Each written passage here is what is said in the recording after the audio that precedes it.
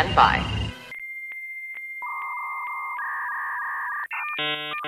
Hello, this is Penn Jillette. The possibility exists that if I were to actually listen to the lackadaisical Librocubicularist podcast featuring host Jordan Maywood, I would potentially enjoy it. A ringing endorsement. Potentially enjoy this episode, which will start after the other half of my magical comedy duo Teller gives us a countdown. Take it away, Teller. Hello! Welcome to the Librocube. My name is Jordan Maywood, and I am the lackadaisical Librocubicularist. Oh man, it seriously hurts when I do that. But sometimes I feel the need to, for some reason. And I don't know why. Today, my friends, is Book Wednesday. Oh wait, I just thought of maybe a reason. Today's Book Wednesday is a collection of short stories from Stephen King, and that voice is kind of spooky. Huh? That's a possible reason. That, or I'm insane, or perhaps a tumor of some sort. I don't know. Many, many possibilities. I'm just throwing them out there and letting you decide for yourself. Something I should say at the top of every show, I do believe fairly important on a Book Wednesday, and that is there will be spoilers. I do not try to censor myself.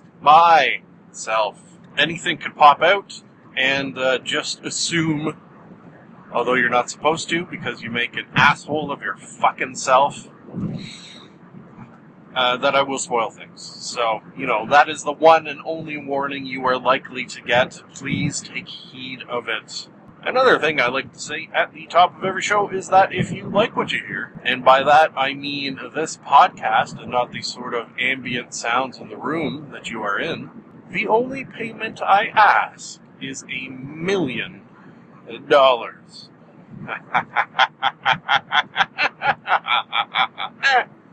No, that is ridiculous. The only payment I ask is perhaps you pass the podcast on to a friend. Perhaps you rate, subscribe, and comment within iTunes, as those things are what help others find the podcast, which is a hope that I have. So please do so. That will, of course, take us into our last piece of podcast-related business, which is today's sponsor, which is the Stephen King Nightlight. Once again, today's sponsor is the Stephen King Nightlight, which is basically just a regular nightlight it's in the shape of Stephen King's face.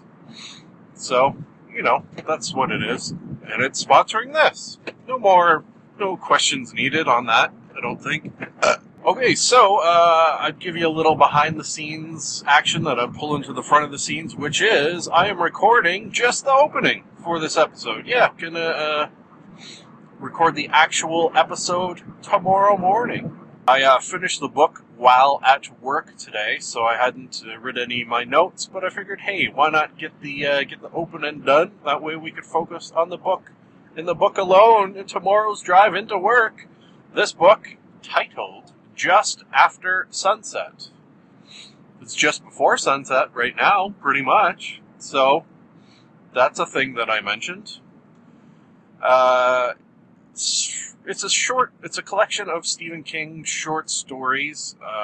There's a lot of them. It's 800 friggin' pages. This guy does not mess around when it comes to the amount of words he puts in his book. I don't really know how it's going to work out for my Book Wednesday. Why do I have this unsureness? Well, because I have never, in all of my Book Wednesday episodes, I don't think I've ever brought back a collection of short stories. One of the reasons that might be is because I kind of tend to shy away from short story collections. I've read some, mostly probably actually, from Stephen King, when I think about it. It's just, I like to really get into a book.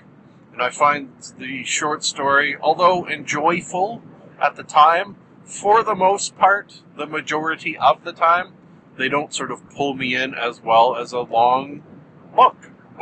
Kind of funny with this one, I didn't actually know it was a collection of short stories until I started reading it, and then sort of quickly realized I did enjoy most of them. I'll probably remember to give my rating when I talk about this tomorrow. Well, you know what I should do, and maybe I'll remember, maybe I won't, is to give a rating to each individual story. That would be smart of me. I probably won't remember to do that, but maybe I will. What I'll do here, since this is just the opening, is to give my sort of rating as a whole. Because I'm an unprofessional reviewer of things, I give my ratings out willy-nilly. Sometimes at the beginning, sometimes at the end, sometimes in the middle, sometimes not at all. Those ones are embarrassing. So I'm just going to go a 3 out of 5, maybe the occasional 4 out of 5, and to be 100% honest with you, maybe an occasional 2 out of 5. It's just that whole short story thing that doesn't blow me away. You know what? I will say, when it comes to Stephen King and short stories, if you want to read a really, really good one, and one I really liked, it's called The Long Walk. That I'd give 5 out of 5. So, recommend that very highly. These hit and miss, and I will talk in moments from now of them individually. Yay. I will, at this juncture, push this button that says transition, which will then take us into our talk on this book of a Wednesday. Transitioning away.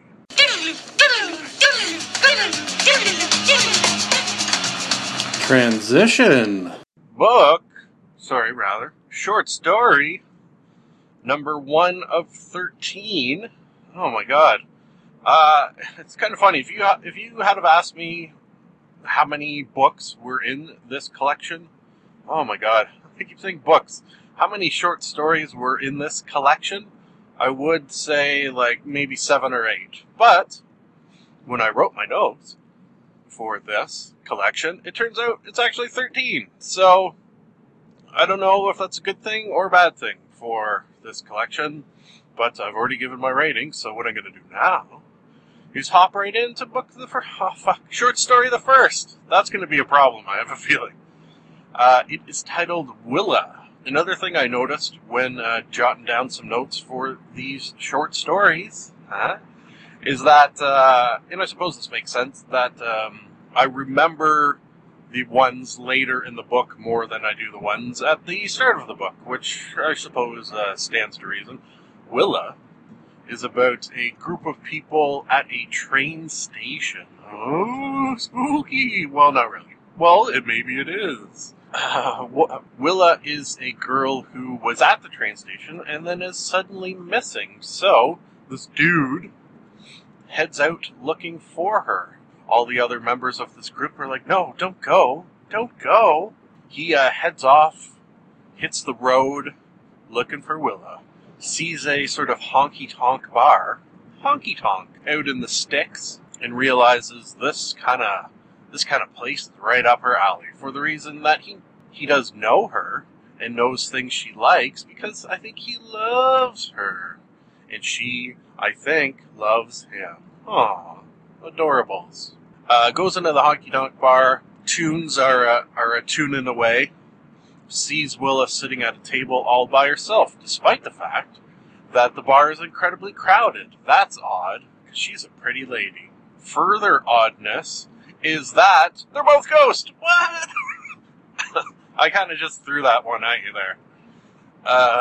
Yeah, it turns out that all the people at this train station, and I think I've just realized that when it comes to short stories, they are easily spoiled, as I have just done so here.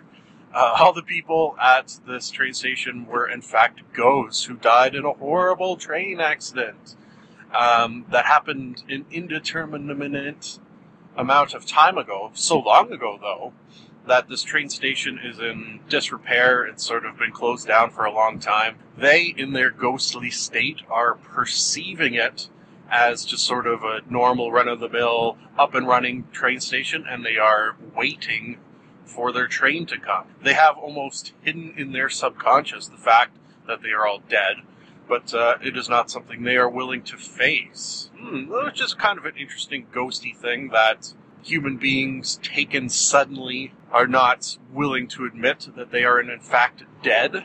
That's something that happens in ghost-type things often. Willa and eventually this guy are the only ones who are sort of coming to this realization. And they're not too upset by it. They try to tell the others with limited to no success, especially because apparently they've seen signs that this train station's going to be torn down, so they don't know what that would do to these other ghosty people. But it probably ain't good. Willa and a dude decide that they're going to haunt this honky-tonk bar for eternity. Ooh. So yeah, that's Willa. The next story, I think because there's 13 of them, I should go somewhat rapidly paced talking about them. Yay, yes. The next one is called The Gingerbread Girl. She must have gingerbread fallopian tubes then, yes? Gingerbread fallopian tubes, he says. This is about a woman who left her husband for the reason that their marriage sort of crumbled apart after the loss of a child. Yet another reason not to have a child in the first place. More harm than good. Anyways, she takes up running as a hobby / obsession, and it's as if she is metaphorically running away from her problems, really, when you think about it. She leaves the husband and heads up to the cottage, her father's cottage, in this sort of remote New England area. I'm not really sure. Or was it Florida? Maybe it was Florida. I don't know. It doesn't matter. Why am I dwelling on it? I don't know that either. She gets up there and she's starting to sort of clear her head of the whole thing, getting her run on. Each day she's able to run more and more, developing that sort of runner's physique. Eventually, she almost stumbles upon a crime. The crime being that there is almost no one else living in these cottages for most of the year. She does notice that this one cottage has recently become habitated, and is jogging by and sees a car parked in the driveway. Coming out of the trunk of the car is hair. Human hair. Long blonde hair with maybe some blood in it and stuff. So she sort of freaks the fuck out. Rather than immediately run and call the cops, she runs towards the car and tries to see what the haps is. Which, in horror suspense things such as this, I suppose you have to suspend your disbelief a lot of the times. A lot of the times you'll make the assumption that a regular human being would run away from danger, whereas in movies and books of a horror and suspenseful nature, they will run towards it, which seems ridiculous. But hey, suspending.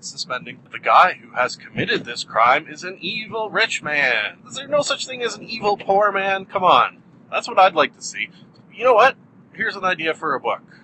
A incredibly rich man who's incredibly nice, very philanthropic, and then a super poor guy who's incredibly evil and kills homeless people, his fellow homeless people. Yeah, that's what I want to see. Get out of these tropes a little bit. Anyways, this guy captures the running girl and is sort of about to torture her to death, has to leave to go take care of some business with regards to getting any evidence sort of hidden and things of that nature. Unimportant. Because of her runner's physique, she is able to bust out of her captivity using her strong muscles. That sets it up for kind of a cool scene where she is running along the beach after a harrowing escape, and he is chasing after her. He's not in the best of shapes, so it's sort of a losing battle a little bit. She's a little beaten up, though, so maybe that has evened the score a little bit. This I liked, the ending, which I'm going to spoil for you, because it was on a beach, and it turns out this guy has a phobia of the water for the reason that he can't swim. So it sort of ends where she almost tricks him closer and closer into the water, eventually pulls him in with her, and uses her ability to swim and not fear of swimming to drown and kill him. The end. Happy ending? Sure. Short story number 3, called Harvey's Dream. This was a pretty short one, as far as short stories go. This is on the shorter side of the short stories. It's a dude who has, I guess what you would say, a sort of prophetic dream. He wakes up, he and his wife have been sort of like an older couple who have drifted apart after their kids have fled the nest, and they're just sort of going through the motions. The wife is thinking, man, is this what my life has become? When the husband starts telling about a dream he had last night, and she becomes interested in things he is saying for the first time in a long time. Eventually reaches a point where her sort of apprehension and eventually fear is growing and growing. She wants him to stop telling of this dream, but it won't.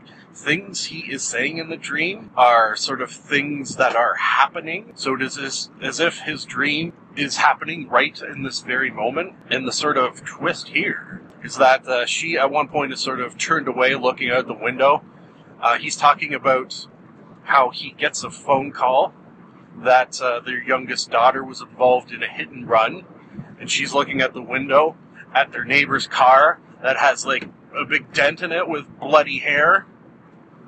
Yeah. So that's pretty fucked up. You know what? That one and this next one, called Rest Stop, I think may be the 2 shortest of the short stories. Rest Stop was interesting because it's a kind of a what would you do in this situation? And for that reason alone, I enjoyed it. It's a picture you are at a rest stop, which I don't know if I've ever actually been at a rest stop. Long drives where at the side of the road there is just a building to pee in. I don't know where one of those is. I don't know that I've ever seen one of those. Huh. Is it an American thing? It's, yeah. My knowledge of rest stops is very, very limited. But that doesn't really matter because the situation is this dude stops for a piss, and here's in the woman's bathroom a couple fighting, having a heated exchange. Heated to the point where the guy has started to hit the girl, and it's escalating, and he's sort of nervously standing outside trying to figure out what he should do in this situation. Should he go in there and try to break it up? What should happen? Should he just ignore it? Should he go in and pee? Should he just leave immediately? Many, many things running through his head. And I think that's what I liked about this story, is that most of the story is just what's taking place inside his head during these short series of events here. There was another little twist in that, I don't know if I'm remembering this correctly, I think he was an author? Anyways, it was almost as if he used a sort of multiple personality trick. His normal author personality almost switched off and turned into the personality of one of the characters in his book, who's a bit of a badass. So it was as if he pretended to be this guy, and he sort of took care of business as far as saving this girl and kind of beating the shit out of the guy a little bit. That had another little tidbit that kind of makes you sick a little bit because you can totally picture it happening. And that is, despite the fact that this girl was getting beat by this guy, when the author intervened and started hitting the guy, the girl's like, no, don't. He doesn't know what he's doing. I love him. Blah, blah, blah, blah, blah. What the hell do you think you're doing? She eventually gets angry at the author for being, quote-unquote, saved. And that's the sort of thing where you realize that must happen, and there's got to be some grains in the truth that women get in a position like that, and that sickens me. Do not hit. Don't hit, period. But don't hit women, exclamation point. Yeah, how about that? Okay, so the next one is called Stationary Bike. This one is about a dude who goes to the doctor, and the doctor says, you're not in a horrible shape, but if you keep going down the road you're gonna die. Just period. Full stop. So, I guess he takes it to heart. He's an artiste, an artist who's kind of stuck in the rut of doing just sort of art to make money. So for like advertisements and stuff like that, he's not really doing art for his love of it. He heads home after this meeting with the doc and immediately starts painting something for himself for a change. It turns out it's like a bunch of, I guess you would say, construction, maybe road workers. And I don't know how he knows, but he sort of just intuitively knows that these are the road workers who are inside of his body taking care of things. Oh, you know what it is? The doctor gave him a sort of analogy that there are little guys working inside your body, and so far they've been able to keep up with the way you're treating your body, but if you keep going the way you're going, it'll be a losing battle, that sort of idea. So he went home and painted that sort of analogy, which was kind of cool. And it was perhaps the painting of this that made him realize he had to turn shit around. So he gets a stationary bike. And that's where it gets even weirder. It's in sort of a basement, and he paints in front of it a sort of scenic view of a long, winding road. And when he gets on this bike, he sort of zones out to the point where it's as if he is riding on this long, winding road. Chugging along. He sort of zones out to the point where he's had to purchase an alarm to set off in order to basically bring himself back. And the longer he goes, the more maybe trapped. Yeah, I think you could say trapped. The more trapped he gets in this painting, the more difficult he finds it to pull himself out of this trance and to sort of come to the realization that he's just on a stationary bike in a basement looking at a painted wall. That's a very, very cool idea. Now, because he's taking such good care of his body, these construction workers are not needing to do as much work as they used to. So, this is further weirdness. They are not getting paid as much and are, in fact, sometimes getting laid off because there's just not enough work for them. So one of them, unable to support his family, has killed himself. This sort of came about in a dream that the guy had. He thinks he's losing his mind, I suppose rightly so. Eventually, pedaling down this road, he sees evidence of these construction workers in the form of, like, a gas station. It even reaches the point where they're sort of chasing after him in a car, and he's like, okay, I have to stop doing this, or they're going to catch me and do something to me. So he decides he's got to take the bike apart and just forget about it. This has become such a compulsion, though, that he's kind of like, oh, you know what, one more ride before I bust this up. That ends up being the ride where the guys actually catch up with him. Oh, baby. They're threatening violence. It's almost a little anticlimactic, but kind of cool, in that they come to the compromise that this guy is not going to go freaking out on with his exercise and eating healthy. He's going to continue it a little bit, but he's still going to have the odd, bowl of ice cream and shit like that to keep these guys in work. So very, very strange idea. So now, when I eat a bowl of ice cream, I can be like, you know what? I just don't want the construction workers that live inside my body to kill themselves because they can't feed their family. I don't want that on my conscience. Nom, nom, nom, is what I'll say, because I'm a weirdo. Alright, folks, yeah, I guess it makes sense that I wasn't able to even closely finish that on the drive to work. So, I will be back after 8 hours of work, and then we'll wrap her up. The rest of the short stories is what'll happen. That'll leave one final thing to say that I sometimes say and sometimes do not say, and that is, my God, look at her butt. I'm a fool to do your dirty working. And we're back. We are back. We are back. We are back. We are back. Back. We are back. Back in action. Hello again.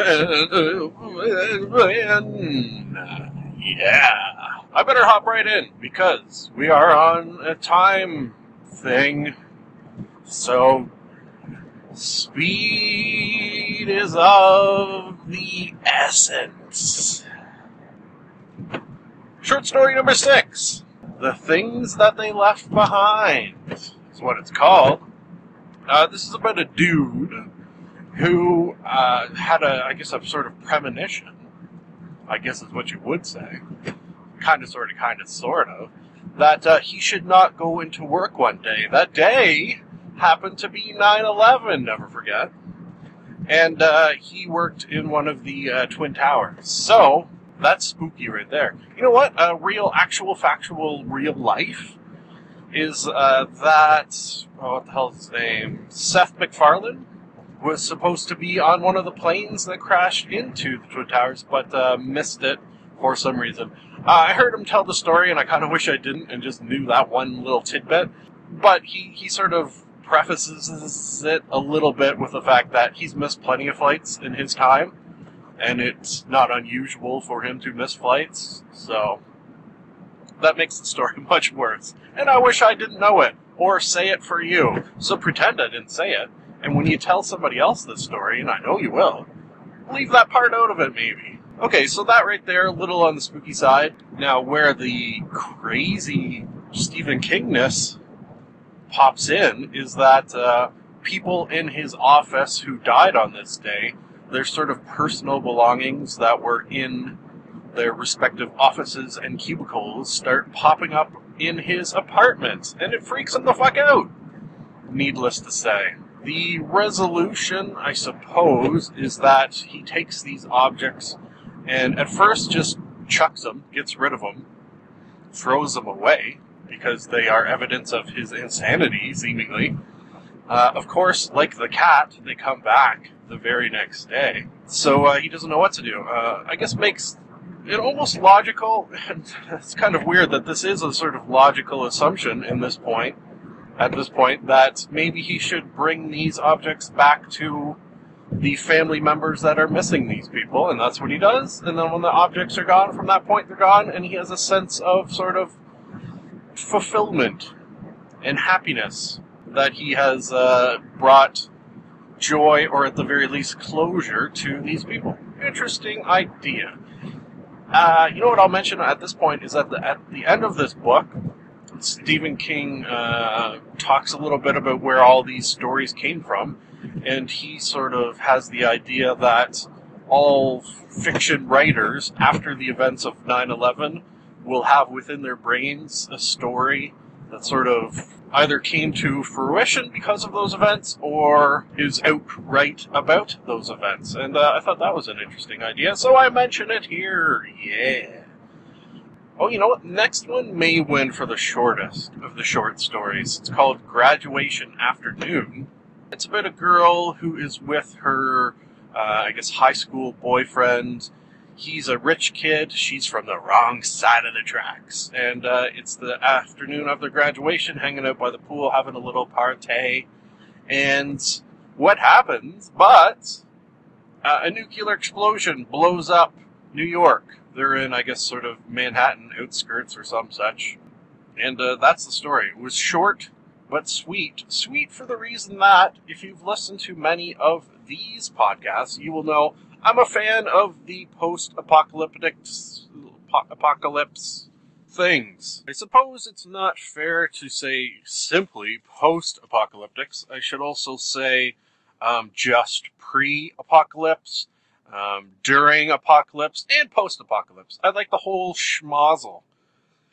Why do I like it? I don't know. I'm obviously not alone, for the reason that there exists a shit ton of that sort of material out there for people to experience, so I don't think I'm too much of a weirdo, but there's a certain weirdness about my love of that as a subject matter. Okay, moving on to the next, simply titled N, as in the letter N, followed by a period. So N period, or would you just say N? Probably just say N.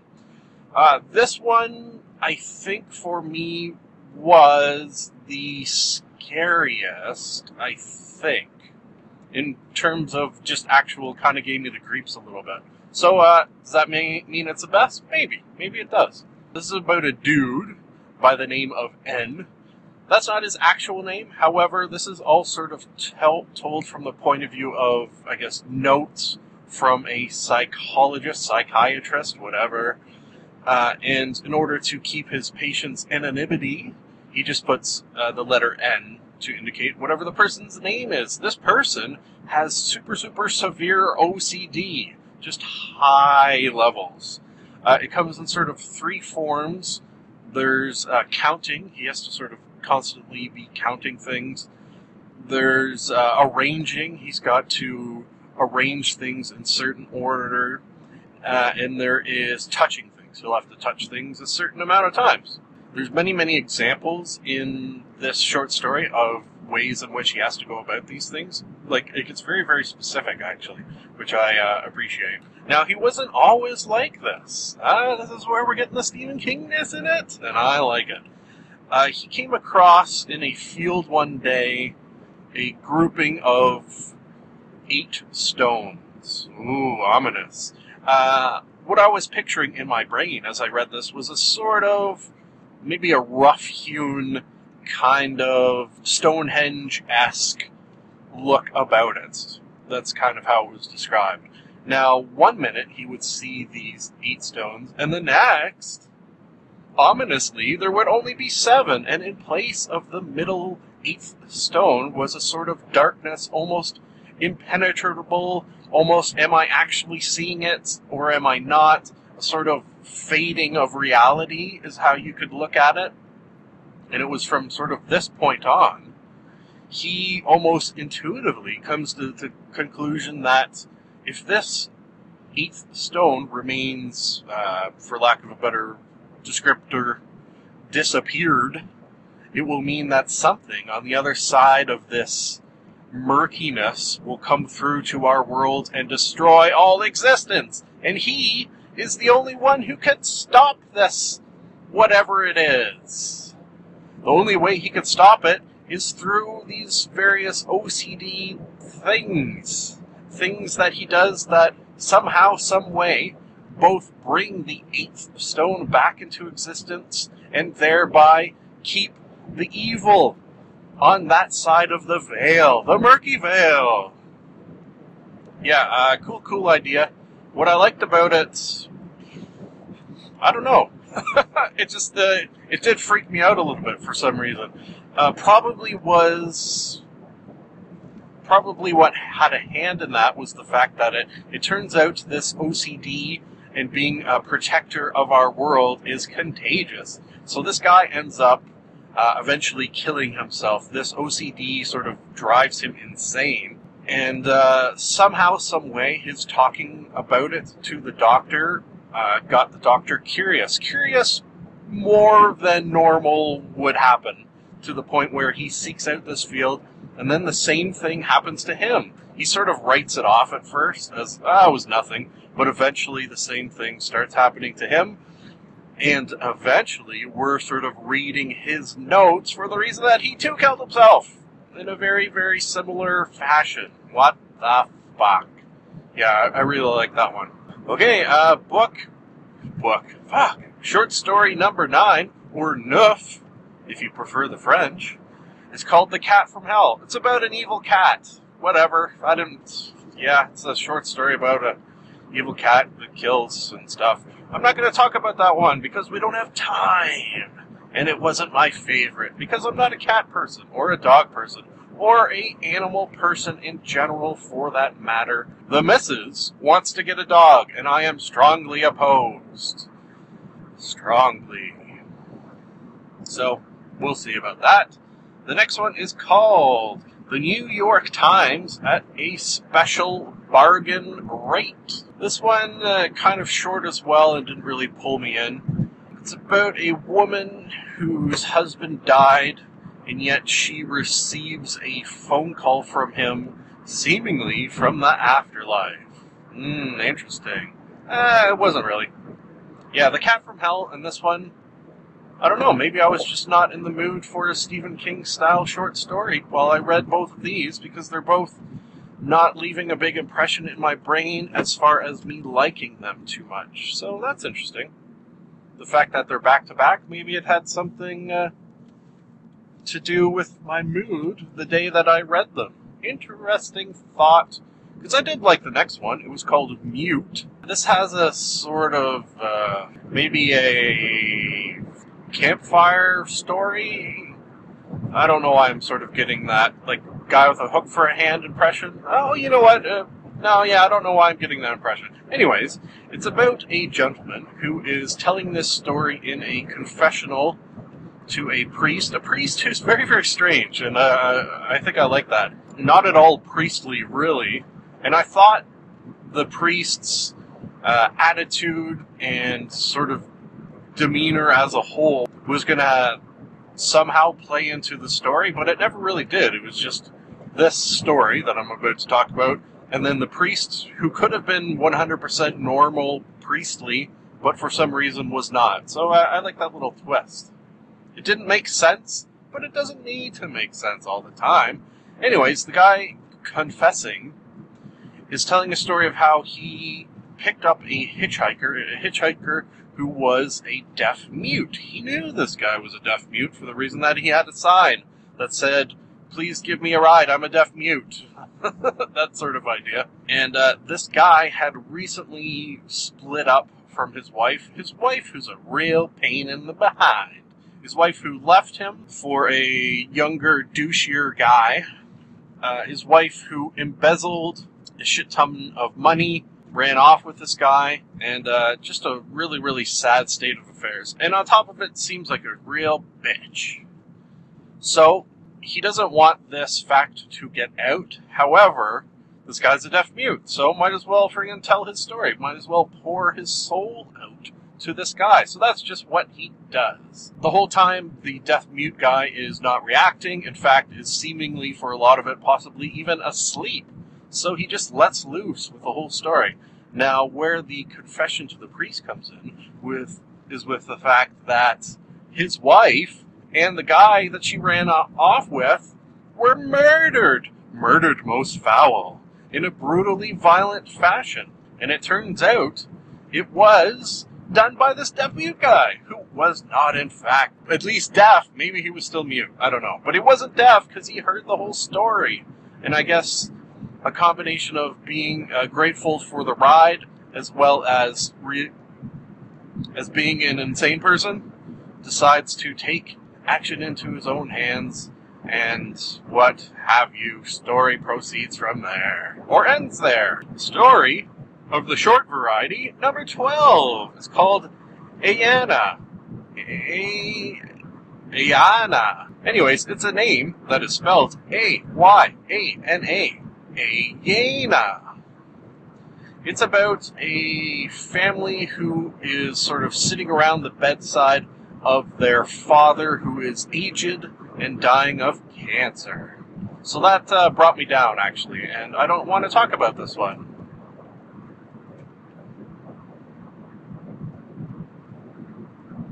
Because it reminds me of my grandfather, who died of cancer, and makes me very, very sad. So I am not going to talk about this one, I've just decided, despite the fact that I wrote down a few things about it. Oh boy. The last one is called A Very Tight Place. This one probably, and I think I touched on this already, is in my brain the strongest, potentially because it was the last one I read.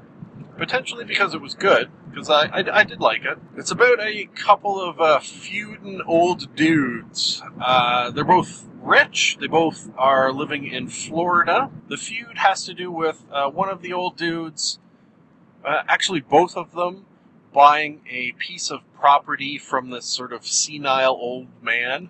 And they both, I guess, have witnesses to this fact, and they've been fighting in court. It's all sort of a very muddy issue of who actually owns the property. And the protagonist of this is sort of keeping it in the courts for the reason that he actually wants this property left alone to remain pristine, whereas the other guy, let's call him the bad guy, he wants to turn it into condos. He doesn't, so the good guy, we'll just go good guy, bad guy, for the reason I didn't write down names, and what's the deal with names? You don't always need them. The good guy doesn't want all these touristy, summer vacation-y folks coming in this area where they both live. Huh. It progressed to the degree where the bad guy put up a electric fence, and the electric fence killed the good guy's dog. What? The good guy sued the bad guy, so that is another sort of matter for the courts. Eventually, the good guy has basically lost his shit for the reason that his wife left him. There's all this court shit going on. He's got many sort of irons in the fire as financially that are sort of all crumbling around him. And he is blaming the good guy for all of this. He's calling him a gay witch. Oh, the good guy is gay. Yeah, I forgot to mention that part. The bad guy believes that gay people have the ability to put curses on people, I guess. Whatever. Anyways, the whole point of this story is to get to the situation where the bad guy manages to trick the good guy into getting him to this construction site and then pulls a gun on him and says, "Get in that porta potty," or Santa potty, or I think they have different names depending on where you are. Here in Canada, in Ontario, we, at least all the times I have really heard them referred to, have been called porta potties, portable johns. You know what I mean? Usually those big blue, I guess they don't have to be blue, plastic things that you poop in. I don't know, I'm dwelling on what they're called so much, but so he gets them inside that thing and then tips it over. Now, there's some explanation as to why he couldn't just sort of bust out of it. Why? Because if you've ever been in one, they're normally just cheap plastic. Apparently, on construction sites, they will cover these in metal for the reason that trespassers will bust them open. Yeah, I'm going to need to suspend my disbelief a little bit on that fact. Maybe it's true. I don't know. It seems unlikely, though. Paying for the metal to sheet one of these things, probably more expensive than just buying a new one or renting a new one. Normally they're rented, I assume. Whatever. Let's not dwell on that. He can't get out. He's covered in shit. Very claustrophobic. Did I mention it's in Florida? Incredibly hot, humid, and covered in shit. How does he get out? Well, I'll tell you how he gets out. No, I won't. In fact, since I'm so close to home, and this is the last story of the short stories, why don't I not spoil how he gets out? Ha! Tease. That means you're going to have to go read that story for yourself. Oh, what was it called? Did I even say? A Very Tight Place it was called. So, please, maybe, go read that for yourself. Hey, how about them apples? Folks, we did it. 13, just about. We'll go 12 and a half, because I didn't do the sad cancer one. Oh boy. So, mission accomplished, basically. That will leave one final thing to say, which is always the final thing to say, which is, it is nice to be nice to the nice. Thank you for listening. We here in the Liberal Cube would love to hear from you. If for any reason you would like to contact us, you can do so via the email address, mailwood.jordan@gmail.com. And now I have a theory.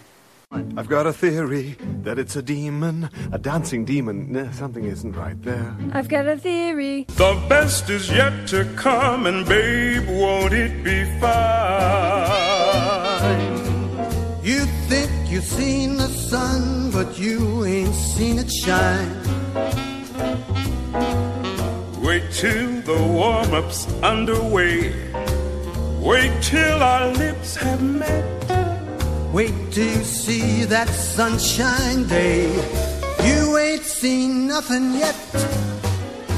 The best is yet to come, and babe, won't it be fine?